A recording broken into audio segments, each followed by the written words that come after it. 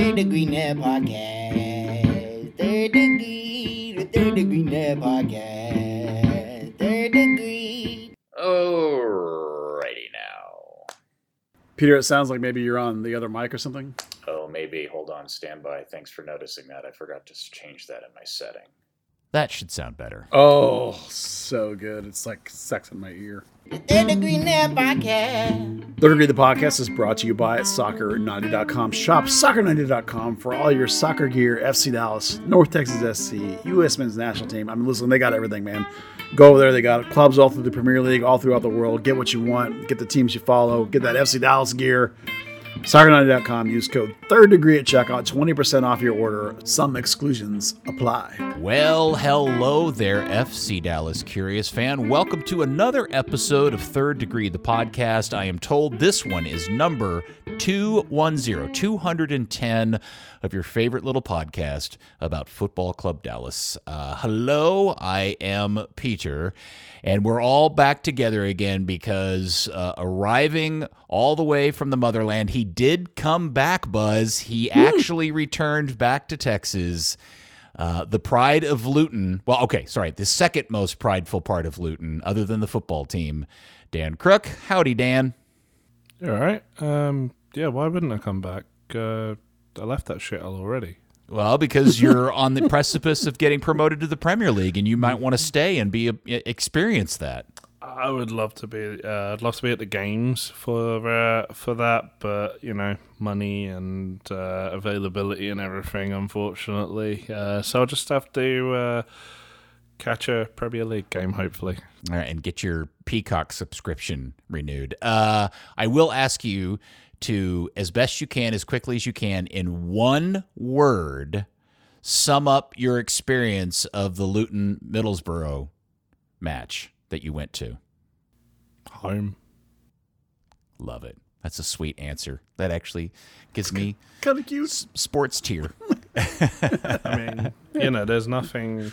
You know, the atmosphere in MLS is great. People try new things and things are very good, but you know, it's only ever like a dedicated section. It's never a whole stadium or you know, just having 10,000 people singing Watford get battered everywhere they go. Even when and you're then not giving playing Middlesbrough Watford. fans shit about, you know, having to go to school the next morning. It's just fun. It's, you know. I love the fact that you guys pick on Watford even in games where you're not playing Watford. I love that. That's fantastic. That's what rivals do. Yeah, well, we don't do enough of that around here. And there he is, your hero, my hero, everybody's hero, editor, founder of thirddegree.net, the good Buzz Carrick. Come in, Buzz. Peter, I was concerned that you weren't going to come back after those last two FC Dallas performances. You know why I'm back? Why's that? Because I those watched performances. neither one of them. First one. Well, okay. So my excuse, because I know it's weird that the host of a club-specific podcast isn't watching the games, but one, I have excuses. One is that technically it's not my fault, and two, I don't give a crap about the other one. So. The St. Louis game never got posted to Apple TV, to the best of my understanding, because I wasn't able to watch it live. Okay. And U.S. Open Cup, I had a concert last night anyway, and you know I've stated my position that I'm not. That's not my jam. I'm MLS Cup or bust guy. You're no Open Cup guy. At least at this point. Yeah. Fair enough. Let's accomplish the other goal of winning the real trophy, the really one that I want, and then we'll go back to worrying about Open Cup. Yeah, it's a stance. Okay. You're fine. I did come back. I have not watched either game. I know the results, obviously, but so let's start there. Let's talk about the fact that poor Dan got all the way back from England. Did you attempt to go to this, Dan? No. Jet lag has been kicking my ass up until about 2 days ago. Well, you sound pretty energetic at this point. So, Buzz, you were there. It was a great crowd. I got a text from somebody talking about how amazing the atmosphere was, and I looked at the radar and went, well, it's not going to last much longer. And sure enough, it did get rained out, and it was 0-0 at the time, I think. Yes. Was it a good game? Not notably. On the upside, I had a premonition, and this was the game I chose to go sit in the press box. I haven't done that in about a year, and so that was a good pick for the weather that came in. But because, as we talked about in advance, because St. Louis City plays the Red Bull system, which is a heavy pressing system, unlike Dallas, who does not press, even though everyone says they do. They don't press in high volume anyway. St. Louis does press in high volume, and that meant the game was basically junk. The passing percentages were 50-60% or something like that, and Dallas basically abandoned the middle because they couldn't build through the middle, so they were trying to build around the side or just kick it over the top more often than not, and that makes for some ugly soccer. So it wasn't looking particularly pretty. It was really, really poor. St. Louis doesn't try and play out of the back at all, so basically it looked like a 1980s championship game, where the ball just got booted back and forth a lot. On the upside, I would say that it might have actually been Leget's best game of the year for the first 50 minutes. That was basically like the one positive thing I came away with from that game, other than also they didn't let St. Louis score. So those two things all considered, the game was at least somewhat positive, even if it wasn't particularly pretty. Mm-hmm. And then, of course, the rain came and washed it out, and now we have a rescheduled June 7th for the rest of it. And if people are confused, yes, you just pick it up at minute 50 with the same players on the field, the same subs available. You start from minute 50 and you go. You just finish the game. Yeah, if you really want to be an MLS nerd, go read the page that defines all the terms and the rules tied around restarts of games at later dates and what happens if you have players that were in the game that are now injured or unavailable. It's it's like, why didn't you just I think everybody should know the general FIFA rule is once you start a game and you get into the second half, and if a game has to be abandoned, that can be the end of the game. That's the FIFA rule. Yeah. It's MLS's rule to go ahead and continue to play it. Well, most people try and play it out. And historically speaking, MLS will try and play it the next day. But because St. Louis had a cup game on Tuesday and Dallas on Wednesday, they chose to just push it to June when there's more open space for both teams. Which is crazy. Now they've got to get on a plane and come down here for literally a 40-minute. Yeah. Well, St. Louis is not that far, so. I guess not. So I guess my next question is, does Dallas have a reason to feel like, did they get unlucky that the game got rained out at that point, or did they get lucky that the game got rained out at 50 minutes? I suppose that depends on what form they look like come June. No. I mean, if at that point when the game stopped, was it like, this is getting ready to get this? They're not going to win this game, or they're wait, oh no, they're actually in a good position to win this thing. No, it was pretty equally pinballish for both teams. I mean, either team was looking really threatening on the goal, But that's the point I was going to try and make, was that Dallas has been unthreatening on the goal ever since Alan Velasco got hurt. And so if there is a silver lining for FC Dallas, it's that the game stopped, and now, presumably since Allen is back, by the time your June whatever game rolls around, Allen will still be available, hopefully, and perhaps Paul Arriola will have recovered from his injury that he picked up in this game, and perhaps Leget will have found his form again. So, if your team is playing better a month from now, then yes, it is a good thing in your favor. But it's not a case where Dallas was left off the hook. I don't think either team would have looked at that game and thought, oh, that's a really great game, because Dallas is just as effective at stifling the other team and denying goal opportunities as St. Louis is. So they do it different ways, but both of them were basically really good at not allowing a lot of opportunities, which is what you get in that kind of game. Yeah. And did I get an accurate report that the atmosphere prior to the rainout was as amazing as reported to me? Yes, it was, in fact. I believe they announced the sellout, but I don't remember for sure. But what I remember sitting there and looking, and I thought to myself, well, there are more people actually sitting in this stadium than they have been for the previous sellouts all this year. So it was more, in my mind, it was more like direct butts actually in the seats than it had been in previous games, which was, even though the weather was coming and people knew the weather was coming, it was a really nice, I thought, turnout. Well, that's good. Well, I guess we'll see. So the makeup, the last 40 minutes will get played on, you said June the 7th. 7th, yeah. And do we know are they just letting people in as they want to, or do you have to have a ticket, or do we have any idea about how that's being handled? Well, if you have a ticket from the game before, then your ticket is still basically good. You know, what if you had a paper ticket? I don't know how you do that, but they're all electronic these days, so that, you know, you can it just shows up theoretically. And they also gave everybody that had a ticket for that game, at least I think everybody, a discount to another ticket for another game, sort of as a make good. You know, you still get your ticket for that game if you want it, and then they also give you 50% off a game ticket for another game, you know, down the line. I think it's the Nashville game in June also. So, you know, they're trying to make good everybody that come to the game. I imagine on I think it's a Wednesday, the crowd won't be very great for the last 40 minutes of a game. But, you know, if they get 10,000 people to show up for that little bit, that would be considered in my mind a victory. I don't think it'll even be that many. Yeah. It'll also be interesting what the state of the season is in at that point. Yeah. It'll be really weird. I haven't looked at the schedule. How does that fit? Is that like really squeeze in too many games in a short period of time? It's between the game against Nashville on the 3rd and the game against Portland on the 11th, at Portland on the 11th. So it's on a Wednesday between the, you know, a Saturday, Sunday combo. So it's just shifts the midweek to a later time. But at that point, you're getting closer to Leagues Cup and that kind of stuff too. So you know, the schedule opens up a little bit in July. It's not quite as dense. I think it'll be okay. You know, yeah. Especially it's not a full game. You know, it's basically not even a half of a game. You know, it's going to be just like a little run out. It's not really going to affect anything in terms of workload to be worried about, you know, at that time. Okay. All right. Well, to be determined, as they say. And I was watching your post-game reaction to it, and you were making the comment that, well, this actually kind of works out in the team's favor because now Nico doesn't have to rest people for the Open Cup game, which was last night against Nashville in Nashville. And that did not go well, did it, Buzz?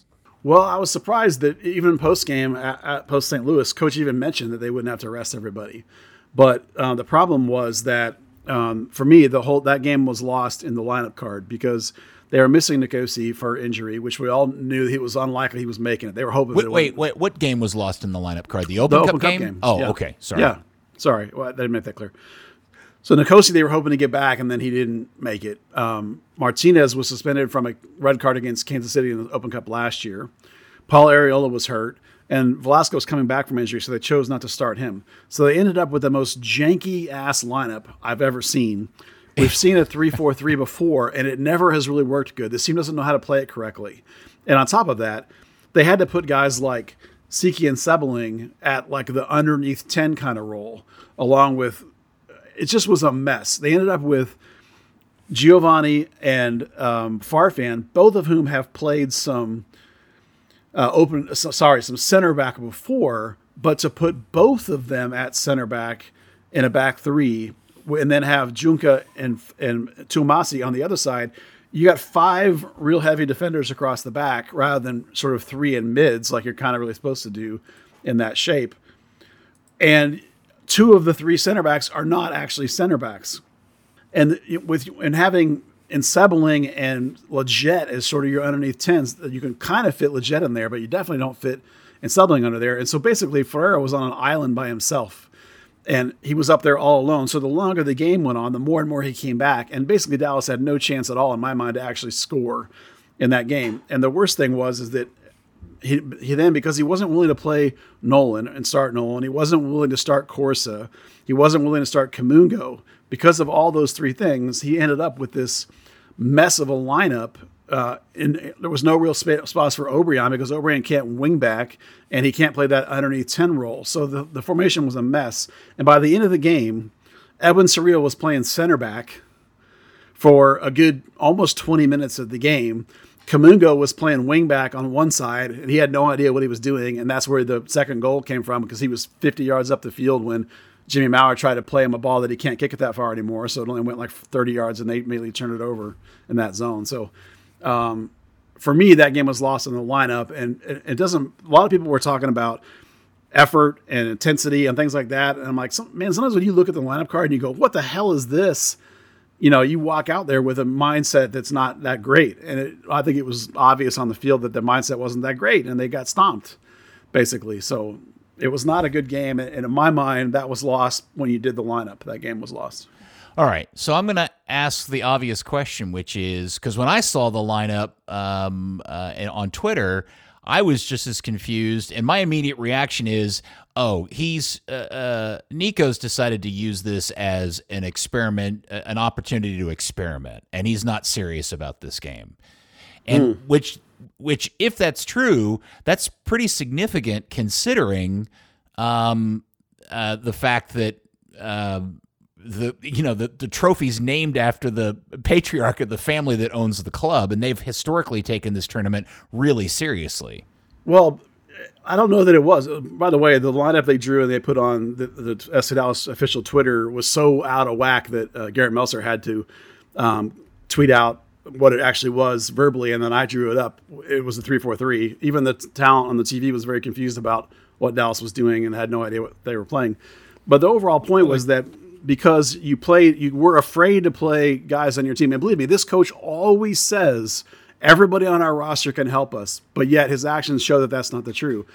Because you weren't willing to play kids and inexperienced players, you ended up with guys playing out of position. And so your whole lineup was disjointed, and Nashville rotated, but they rotated guys in appropriate positions, and they were able to go to their bench and double down and play a shape that they like more. Not a shape, a tactic they like more. And they went even more low block and countered attack, which again, we know is a Dallas bugaboo. They can't handle that. And that's when they tore Dallas apart in the second half. So Dan, I don't know if you watched it, but for me, like from the get-go, it was just a mess all over the field. Yeah. I mean, I'm not surprised anyone was caught off guard by it, because the players couldn't even hold the shape they were supposed to be in.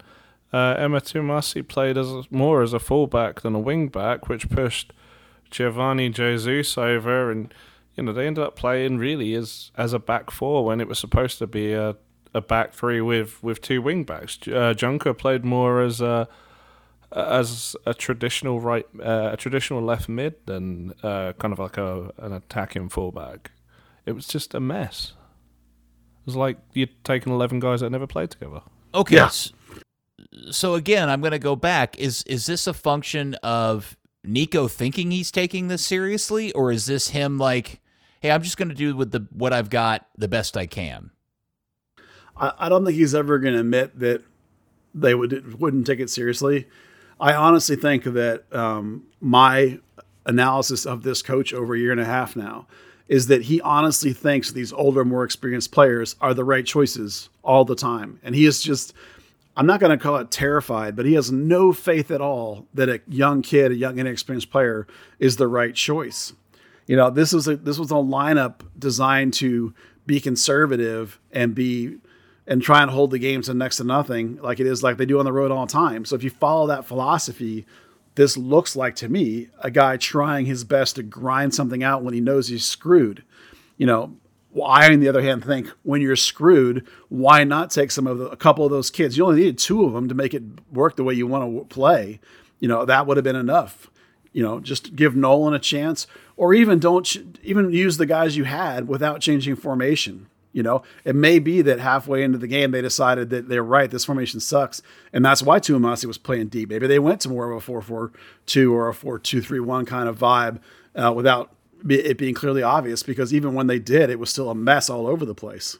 All right, so I'm going to ask the obvious question. Isn't it a problem that the head coach of FC Dallas is risk-averse to playing the kids? I mean, this is FC Dallas. Like, this is the team that plays the kids.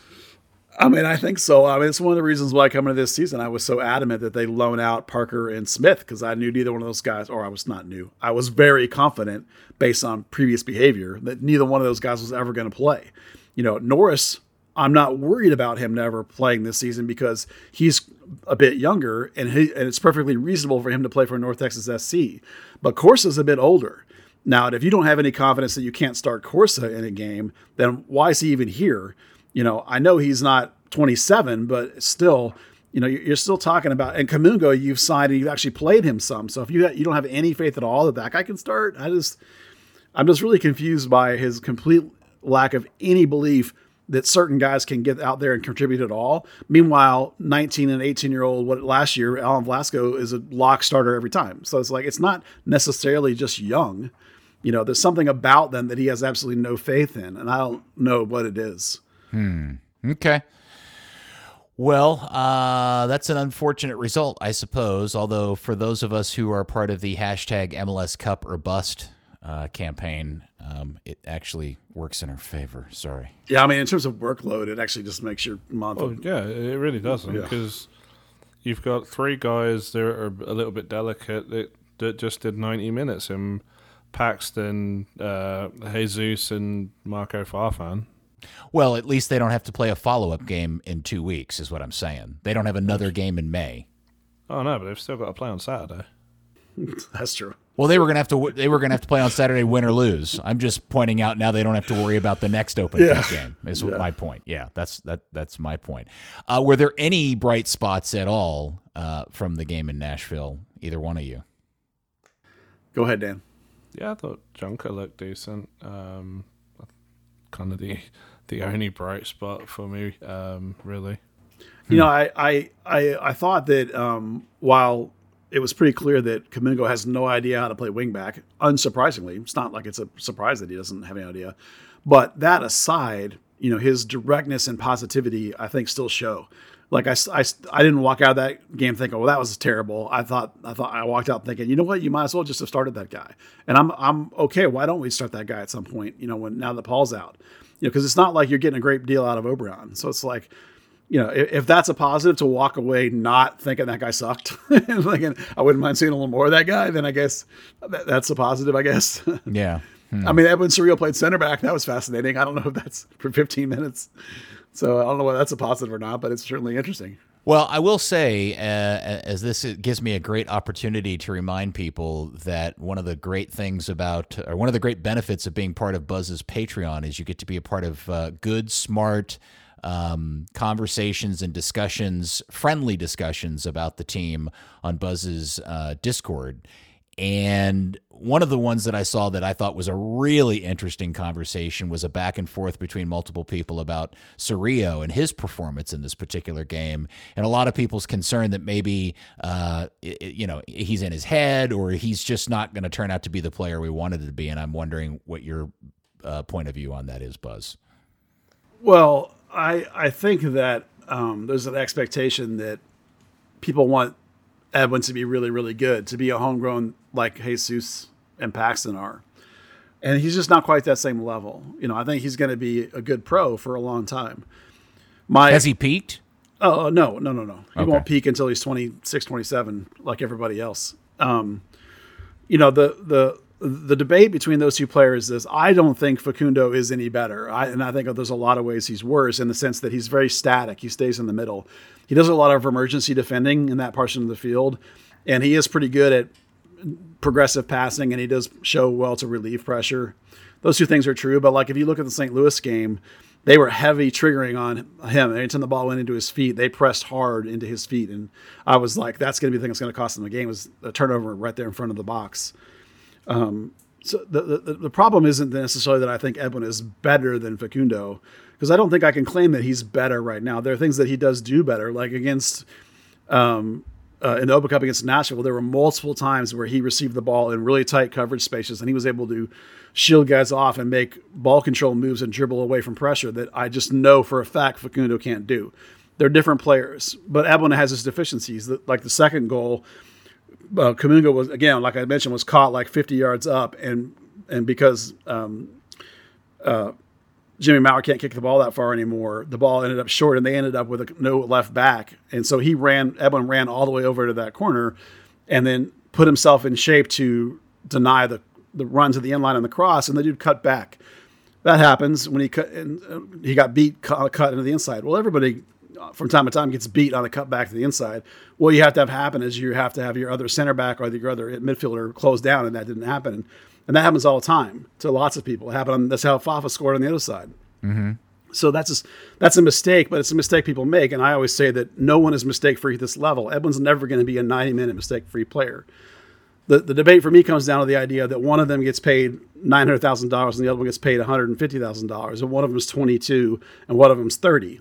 So if you're going to invest time and the players are basically equal, you might as well, in my mind, invest time in the one who actually will get better for the next 5 or 6 years, and that's Edwin.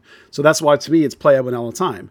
But I totally understand people's frustration with him. He's not great. You know, he's not a game-breaking, game-changing best 11-6. If you had one, this team would be significantly better. So I understand people's complaints, you know, but that's why I would play him every single game versus Facundo. But, you know, and I don't know whether Dan agrees with me or not, but, you know, it's not always about like who's right better at this second. And it comes back to a bigger point that I made is that I've made before that I think Nico Estevez coaches this team to not lose games. He's coaching like he's a mid-table team in Spain to grind out points, to not get relegated, to keep himself in touch with the really, really great teams. That's how he's coaching. Whereas I want him to coach as if 2 years from now, I might make a run at the cup and I need to develop guys that are in their low 20s, not play guys that are 30 years old. So there's a two difference in ideology there that's causing a short circuit in my mind between the decisions he's making and what I would want him to make. But again, you know, who the hell am I? We're just dudes on a podcast, but still, that's where I get frustrated. We are dudes on a podcast.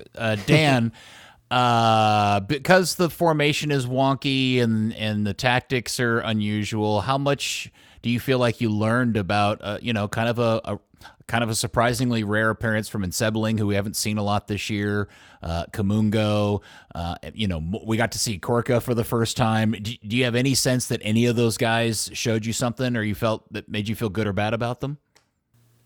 I'd rather just write that entire performance off. It was a monumental waste of time. Wow, that's too bad. I mean, I thought, you know, Corsa, the little bit of time he had, you know, he looked assured on the ball, looked comfortable in the challenge. Does he look tall by chance? I mean, I would hope so. He's like 6'4", isn't he? Okay, good. I just want to make sure he looks at least imposing a little bit. At least looks imposing. He looks skinny. He's gangly. Oh, okay. Buzz asked if I agreed about Edwin. Yeah.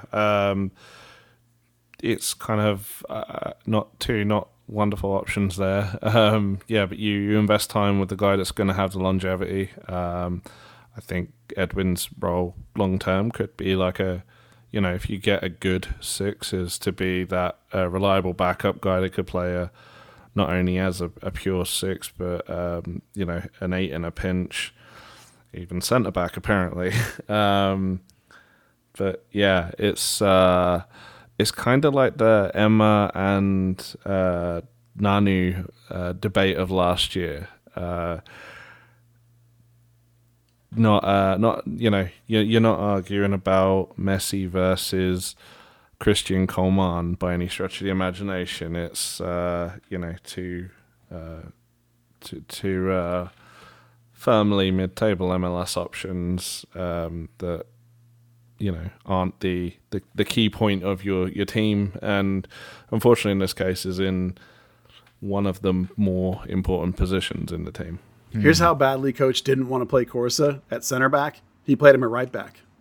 Well, I mean, the thing is, he changed the entire lineup, right? Yeah. He went for a back 3 because in his mind, he's got Ibeagha's fit, Tafare's injured, Martinez is serving his suspension from the red card at Kansas City last year. He only has one fit centre back. Well, he has 2 on the bench that he just didn't want to use. Yeah. He could pick either one of them, play the 4-3-3.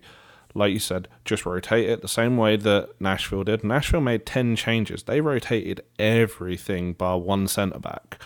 They started Leao, who hadn't played since February, could only go 45 minutes. They made 3 changes at the half. Like, it was comfort. Like, they didn't open it up into the second half, but their press in the first half destroyed FC Dallas. Dallas did nothing. Granted, Nashville didn't do a whole lot either, but they had they were kind of in the ascendancy in possession at least, and knew the flow of the game. Dallas, like you said, from the lineup card, it just kind of ruined the whole thing. All right, I'm going to ask the next obvious question, which is, are we at a point where we're starting to wonder and ask questions about Nico as a manager for this team? I'm at a point where I have to alter my thinking and trying to anticipate what he's doing, in the sense of I really have come to believe that he's not coaching for the long haul. I have conversations with him where he's talked about coaching for the season. They play in the season, they coach in the season, they're trying to win games in the season, not lose games in the season. And then that everybody they have on their roster is considered potential to help them, or we believe everyone on our roster can help us. At the end of the season, we'll make decisions about whether that's true or not, whether those guys can help us and how I need to make changes or not. Well, I think as a coach, in my opinion, you need to be thinking 2 or 3 seasons down the line. I think if you coach just season to season to season, you're never going to, or I'm not never, excuse me. I don't think you'll see the improvement in the guys that are coming along that you should, because you're not investing in them.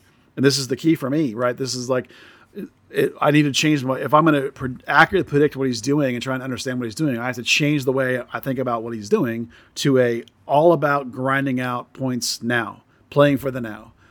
I think that's a mistake. I think it's the wrong way to do it. I think the guy's a great coach. I'm just not sure that Dan Hunt, who basically runs the team, understands enough. I know Zanata does, but I'm not sure Dan Hunt understands enough to tell him, look, we need to be playing for winning a cup in 2 years, not for winning this game this week, And it comes down to the idea that this organization's bloodline, which is this developing of these players, because they're not going to go spend $15 million on a guy. They're only going to try and develop him from within and spend $3 million on a guy. So it may be a bad fit. I don't know. The guy's a good coach. I'm just not sure it's the right one right now. I'm a little worried. All right. No, go ahead, Dan. I was going to say, with Lucci, we used to talk about trying to kick some of the academy tendencies. Yeah. It's a real, Spain B team tendency to be like, I have this 17-year-old. Alternatively, I have this 30-year-old, because typically that 30-year-old's come down from the first team and is by far and away the best player you have. I just wonder if there's kind of like, that got me where I am, so that's the good thing to default to, is kind of like a thought in the back of his head. And probably the national team in a lot of ways is the same way. Like if I'm trying to win games all the time, that 17-year-old kid is rarely Landon Donovan. Usually he's a guy that's a mess and he's not ready. Musa's another one that's rare. That's rare, man. Like usually you get guys like Dest who have a lot of potential but don't know how to play any defense at all and make a lot of mistakes. So, sometimes you default to your Sebastian Legetts, your who's the Seattle guy? Yedlin? No. Well, yeah, good example. I was thinking of the two brother Morris? Roldan. Thank you. Golly, my brain wasn't working. Yeah, Roldan. Those kind of guys are getting spots, when you're going into the cup, right? All of a sudden, younger, interesting guys are out, and these old guys are in. So that's really great point, you said about coaching for the season. Seattle is a perfect example of a team you would coach for the season, not for not for like 2-3 years down the line. Okay, so, and I don't mean to be, well, maybe I do mean to be the pot stirrer. But if Dallas proceeds through the rest of the season and they kind of flame out during Leagues Cup and they really flirt with the danger of not qualifying for playoffs and just kind of fart out of the playoffs as well, you think Nico's, and when you throw in there that he also has now demonstrated that he's not a big fan of playing the kids, do you think there's any chance his job is in danger? Man, I don't know. The owners were just like a week ago talking about how rosy and everything is and how awesome it is. Well, they're in fourth place. Yeah. I mean, that's the thing is like, you remember 2 years ago when Lucci was fired, it was all about the defense has to be better. If our defense is better, we'd be in the playoffs. We have to make the playoffs here. Yes, we understand that we don't have $50 million players, but making the playoffs is the minimum quality of good. Well, they got a guy now that's going to get him into the playoffs every time. This dude will grind out playoffs every single year. Mm-hmm. So it may be that they absolutely love that they think this is fantastic, that this is what they want. I don't like it, but I'm not sure that they have the same mentality that I do, to be honest, about their chances of, maybe they've just resigned themselves that we're going to be is a playoff team and be right under the very best teams all the time. And that's going to be good enough. And maybe it's hard to argue with that. Honestly, it's better than missing the playoffs for a decade like the Dynamo did, so I don't have a good answer. What I've decided, this is the big picture thing I wanted to talk about. is I've been looking at the players that are playing, and I look at the contracts that the team has, and I look at how expensive they are, and the fact that they came into this season with basically no moves. Right? They eventually went and got Jimenez, but that was a couple bit into the season. That wasn't the start of the season. So they really effectively traded a backup for a backup to get Jimenez in. They brought in a backup in Ibeagha, right? They did all kind of like some roster shoring up kind of stuff. Signed a couple of kids that maybe in 4 or 5 years that are be good, but those guys aren't even part of Nico's team really, right? We're watching a team play that in my mind is sort of going through the motions because you have 3 or 4, maybe 5 contracts that you're sort of waiting to expire so you can try and get somebody better. And I think as players, if you're coming into this season, you're watching the team do nothing, and you're watching the coach talk about how we're going to be better because our players are going to progress. If you're those guys that they're looking at to progress, and you're looking at the fact they didn't really do anything to make your team be better, and you're watching all those teams do anything, maybe you're just going through the motions. And so maybe when we look at Arriola and we look at Lletget and we look at Facundo or Edwin or we look at Paxton or we look at any of these guys – and we wonder why they're just playing okay, maybe that's why. Maybe the whole team is just treading water, waiting for this year to be over. It is so strange to be having this tone and this attitude and this vibe when they're in 4th place, a third of the way through the season. But I would tell anybody that's like listening to this and going, dude, these guys are being such bummers. You have to trust that that there's a level of experience between the 3 of us in watching this thing that we have. I feel like, maybe I'm the only one that feels this way. I feel like I can get through a third of an MLS season with my club in particular and have a pretty clear idea of how this thing's going to play itself out. And to me, it just feels like it's just going to be another one of those kind of, not a terrible season, not a great season. It'll just be one of those things, and it'll be one of those seasons we don't really talk about or think about, down the road, which is really disappointing based on how awesome and fun and exciting last season was. Well, I think you can look at the offense and see that it's not as good as last year. You can look at the defense and you see it's not as good as last year. I just talked to Coach like a week and a half ago. He talked about how the team is not back to where they were at the end of last season. And to underline this idea about this season sort of waiting, contracts are ending at the end of this year. Martinez on like $800K, O'Brien on like 4 something, Junka, who's a one-shot signing, Jimmy Maurer, who's in his late 30s, Edwin and Facundo, we've talked about that position, right? Seeking a Sebling, his contract's up. Corsa, 1 year, shot in the dark. There's just a whole big chunk of this roster that are, some of them relatively highly paid, like Facundo, O'Brien, and Martinez, for example, all whose deals are ending at the end of this year. So you have a really good opportunity to sort of reset, and this is like the last ride of those guys. Like if you look around your locker room and you look at those guys, do you go, oh man, we got a cup run in us here? I don't think you do. So you end up with the other guys that are here for many years to come. Your Paxtons, your Ferreira, your Velasco, your Arriola, your Lletget, your Farfan, even Ibeagha and Tafari. Like those guys are all 2-3 year contracts. They're sitting there just sort of waiting, I think, in a lot of ways. And I think that's, to me, that's what this club looks like. A team that's waiting for the season to progress so they can move on. And they're just kind of grinding. Doesn't it feel that way? Yeah, it does. We've talked about this coach. This coach is capable of grinding you into the playoffs. He's getting wins and points, wins at home and points on the road when they're not playing that great because he knows how to kill the game. He knows how to grind out points. He knows how to get you into playoffs, and that's why they're 5th right now. And, what worries me, though, is that with all the positive turnaround in attendance and the atmosphere in the stadium that has improved so much, around a lot of that, I think, is a byproduct also of the excitement on the field and how exciting this team could be for very long stretches of many or most of the home games last year. And I just feel like he's constricted that so much that I just wonder how exciting, like if they just continue to grind and hit and miss and they don't play the way they played last season, because I feel like it is different. I just wonder if the shine will come off of this quickly and people will start losing interest. That's what I worry about. I think the boost in attendance is the result of increase advertising, sales, and effort and energy from the club in a lot of phases, and not necessarily from actual play on the field. You know, they're doing a good job of hyping up some of the young names, I think. That's all part of it.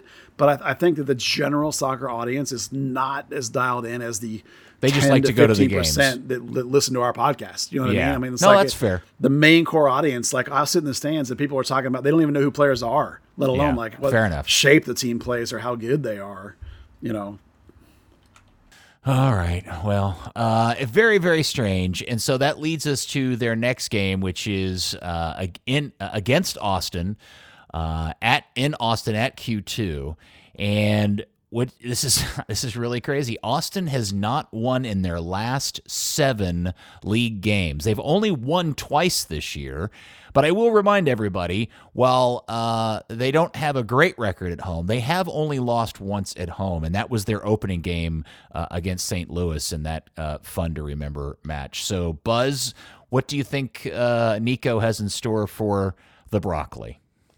Well, the injury report's not out yet, but I don't think Nicosia will be back. So I think you're looking at Martinez and Ibeagha again. I thought Giovanni was terrible on the road again, which leads me to think maybe we might see Tuamasi because he's better and more reliable defensively, particularly on the road. I think that's a pretty likely choice. I think Farfan will be the choice, of course, on the left, and Paz is a given considering that Maurer was not that good.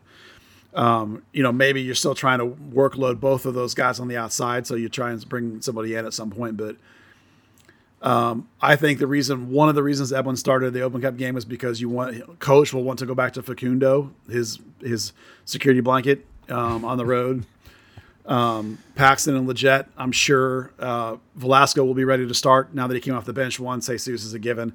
The other wing is the real question mark for me. It'll be Obrian with Areola out, but it shouldn't be. It should be Kamungo, but it ain't going to be. It's going to be Obrian. So you're looking at basically the same sort of standard 11 you always get, except for Areola's hurt. So, and I think Ema will get the nod because of his road defensive ability, and this coach is defensive first, far, far, far and away. And Gio had his second or third crap game on the road. So I think you might be looking at maybe a home road kind of flip-flop, but that position maybe a little bit going forward. And he doesn't have a choice at center back. I meant to ask this earlier. How did Velasco look in his limited minutes? Dan, what'd you think? That nice shot from distance. That god-awful attempt at a dive in the box. It was bad. Yeah, I mean, at that point, they were playing so... I don't know. At that point, they were just throwing shit at the wall and seeing what stuck. It was kind of, it's so hard to take too much from that game. Yeah, I mean, you watch him play and you think, oh man, that dude is so much better than the alternatives that we've been rolling out. You know, the period he's been out really has shown that without him, everyone just keys on Jesus Ferreira and there's nothing else up front because Paul's hurt or in a funk, and then neither Lletget or Paxton get into the box enough, and Obrian's crap. You know, makes it real easy to box up Jesus and he can't do anything. So they really desperately need Velasco. He looks bursty. You know, it looks like he always does.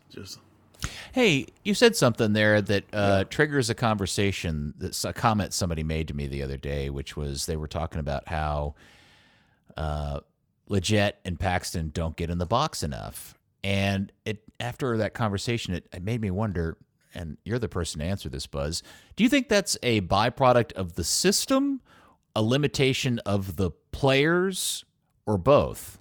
Well, Paxton's always had that problem. That's always been the tiny shortcoming in his game. It's the reason why he's still in Major League Soccer, is that he doesn't get into the box he tries to get into the box, but the last little touch is not De Bruyne, you know, so he doesn't get enough goals and assists for a linking 8, you know, definitely not for a free 8. Lletget is capable of it. I don't know why he's not doing it. He's not, you know, you can look at his career numbers and you can look at his numbers last year and you 100% know he's capable of it. Why it's not happening this year is a question, you know, a combination of whatever funk that he's in, a combination of the whole offense being kind of off, the combination of, maybe once Velasco went out and once Ariel's a little hurt, you know, career-wise, 100% Lletget has done it. It's just, you know, maybe it's that magical 30. I'd hate to think it's that. he was injured. Remember, he was injured in camp. He had 2 or 3 injuries that kept him out of all of camp, basically. So, I don't.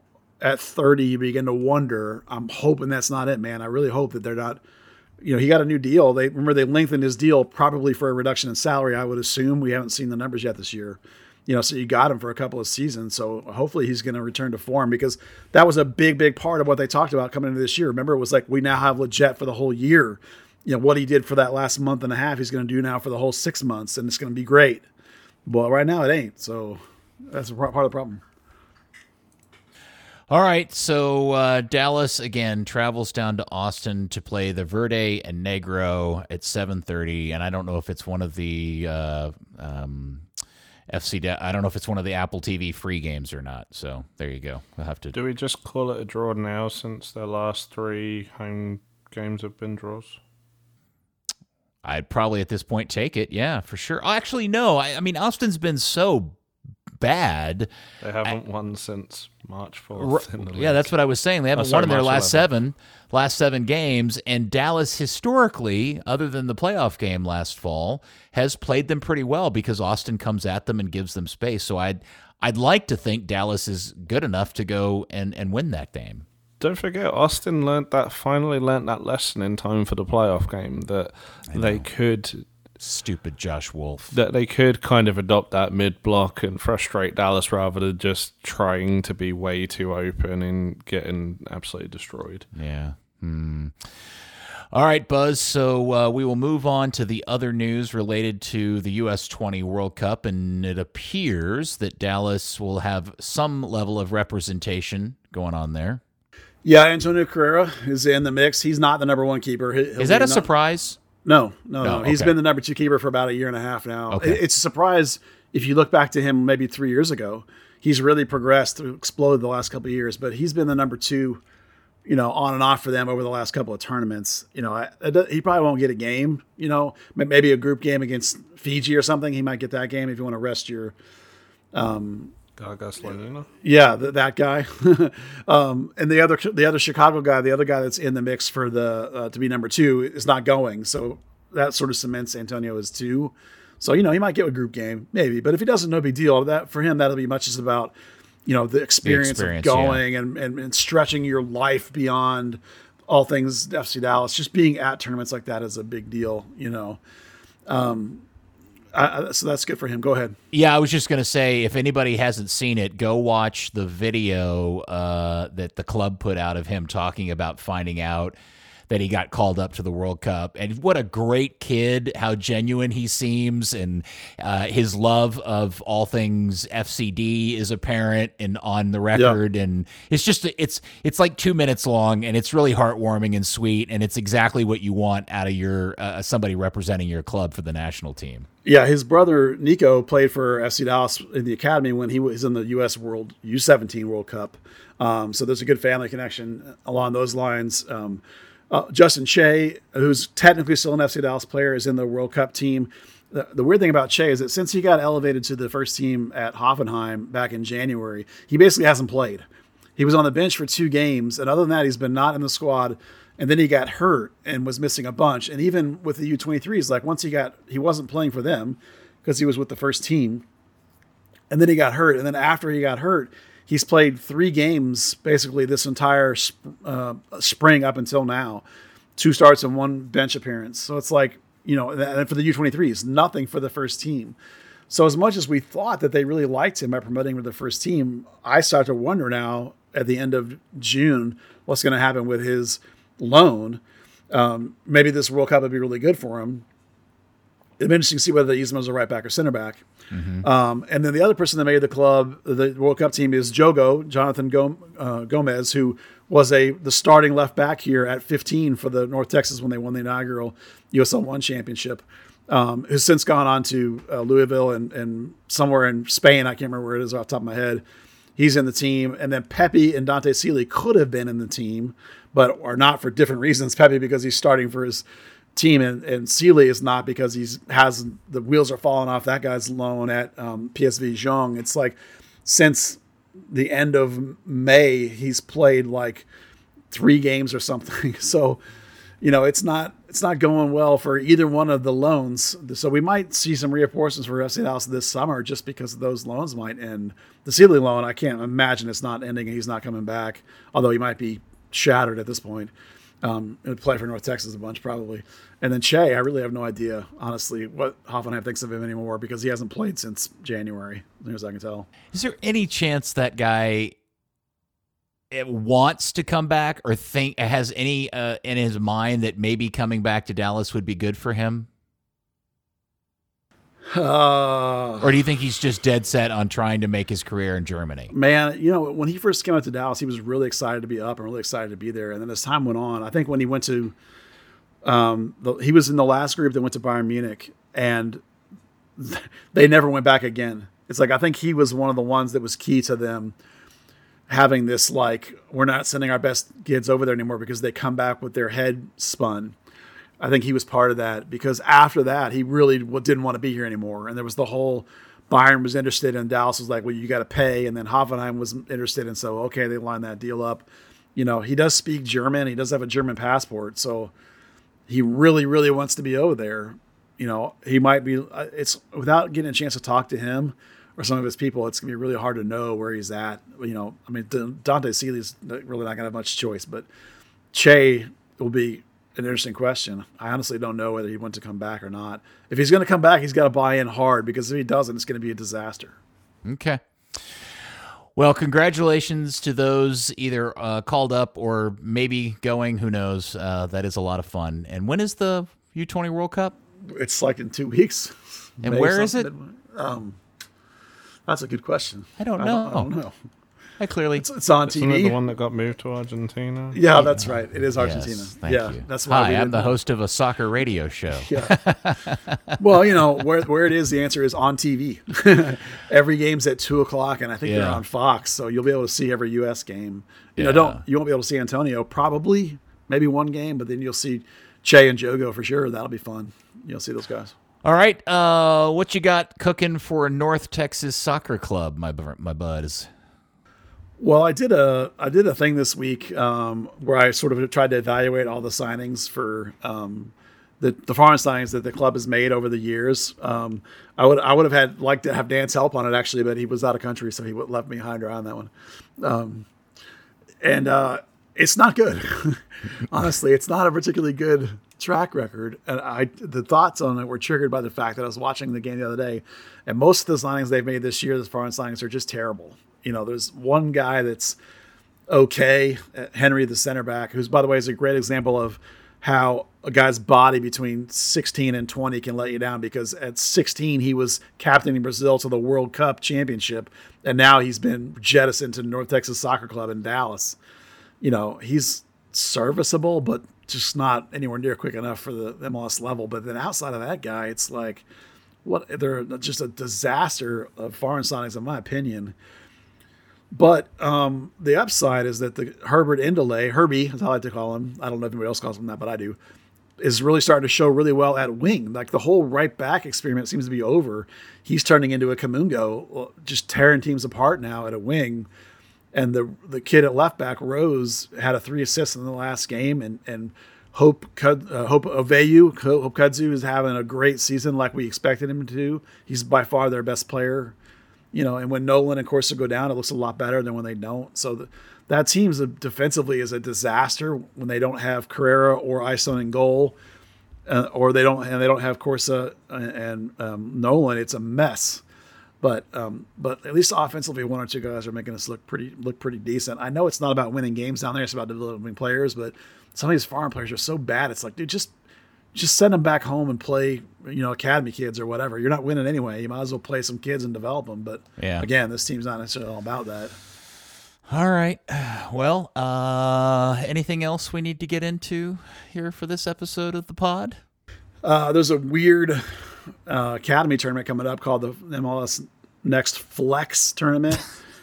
It's important because I feel like they spent more time conjuring up names for this thing than actually thinking about the actual product itself. And they're all too similar, and they're all horrible. And it's like you say the wrong names all the time, and it's like it's just a disaster. But this tournament principle is kind of interesting because the idea is that everybody enters it. I think everybody enters it, and you can basically win your way into the playoffs. So it rewards a team that has worked really hard over the year and become good right at the end. So basically, you can like win this little tournament and get into the playoffs, even if you're like in 12th place.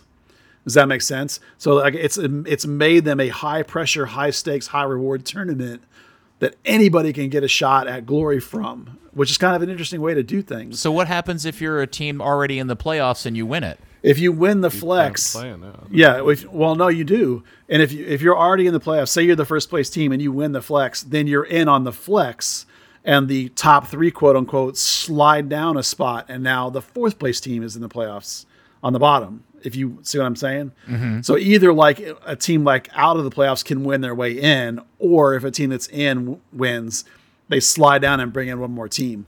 So it's a pressure it creates a pressure environment. It creates a higher level of play than it would if you were not in it, because of this winning mentality. And so that's kind of an interesting angle. They created it just for that. I just remember last year covering MLS Next Cup for MLS, and doing like the research for all the teams and everything else. They have made it as convoluted as possible, so that it's almost impossible to follow week to week with the different tournaments, and whether they're playing at a tournament in real games or just scrimmages, and whether they're doing the select games now, and it's just even just following a single player through it's absurd. Yeah, the problem is that they have, depending on the age bracket, there are more MLS teams than other brackets. So some age brackets, you're only in a league, a conference with other MLS teams, and then maybe at the U16 or U19 level, you're in a conference with only one other MLS team and like 5 or 7 or 8 other teams that are not MLS teams. So every age group, you have a different kind of schedule, different kinds of standings. And then on top of that, you have these weird things like these flex tournaments, and you have like Dan says, a GA Cup, where they don't want people to travel down there and just play 3 games and go home. So they give you these, if you don't advance to the playoffs of that cup, then they give you these other sort of friendly scrimmages.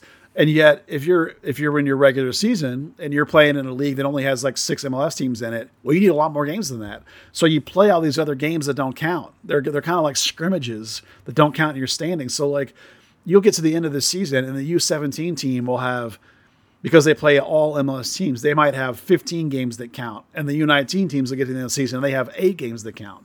And every conference has a different number of teams, and every conference has a different number of MLS versus non-MLS. They've just made it incredibly complicated and, as Dan would say, stupid in terms of like making it impossible to keep up with what's going on. So I find it difficult even just keep up with the one FC Dallas situation. I couldn't even tell you what place all the various FC Dallas teams are in because their conferences are so convoluted. I know that the U19s are undefeated. I know that.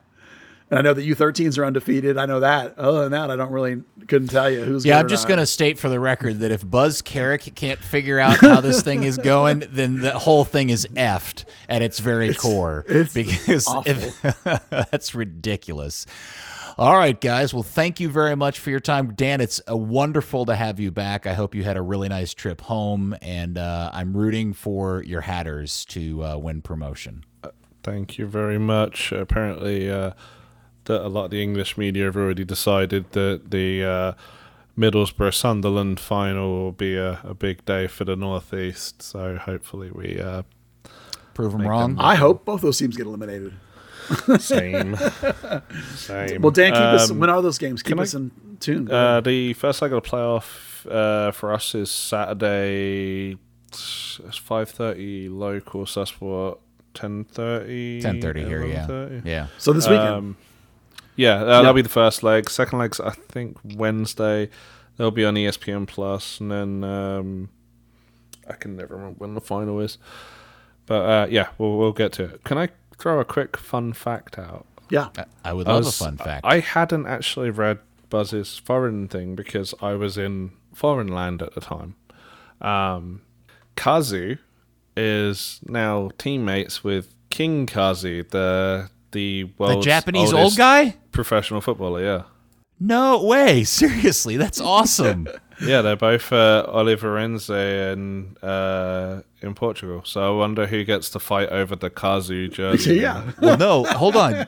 Do the math. Am I correct in thinking that it's possible that King Kazu is old enough to be Kazu's grandfather? He's 56. Kazu is 23. Yes. That'd be tight, but yeah. That could be like, well, yeah, somebody could have had a high school prom accident in that mix somewhere, and the age could be close enough. Yeah, that's pretty amazing. Hilarious. That is a fun fact. Thank you for that fun fact. Oh, here's another fun fact brought to you by the original Dustin El Jefe. Dallas is now not beaten an MLS team in the U.S. Open Cup since the year 2017. Yeah, since Oscar. Yeah, there you go. Yeah, that is telling in terms of part of that is the advent of the regional stuff. So Dallas keeps drawing Sporting Kansas City, who, by the way, takes the cup very seriously. Unlike Dallas, who says they do, Sporting Kansas City actually does. So Dallas loses to them a lot. And then the other teams that you get are Nashville or Houston or Austin. So it's like, to not be a single one of those teams since 2017 is mind-boggling for a club that professes to take that tournament very, very seriously. Yeah. I'm not so sure that they do. Third Degree, the podcast, has been brought to you by SoccerNaughty.com. They got everything you want over there. FC Dallas, North Texas Soccer Club, U.S. Men's National Team. They've been great supporters of us. If you like us, support them, support us. Check out all the stuff they got over there. SoccerNaughty.com. Use code Third Degree at checkout. 20% off your order. 3RDDEGREE.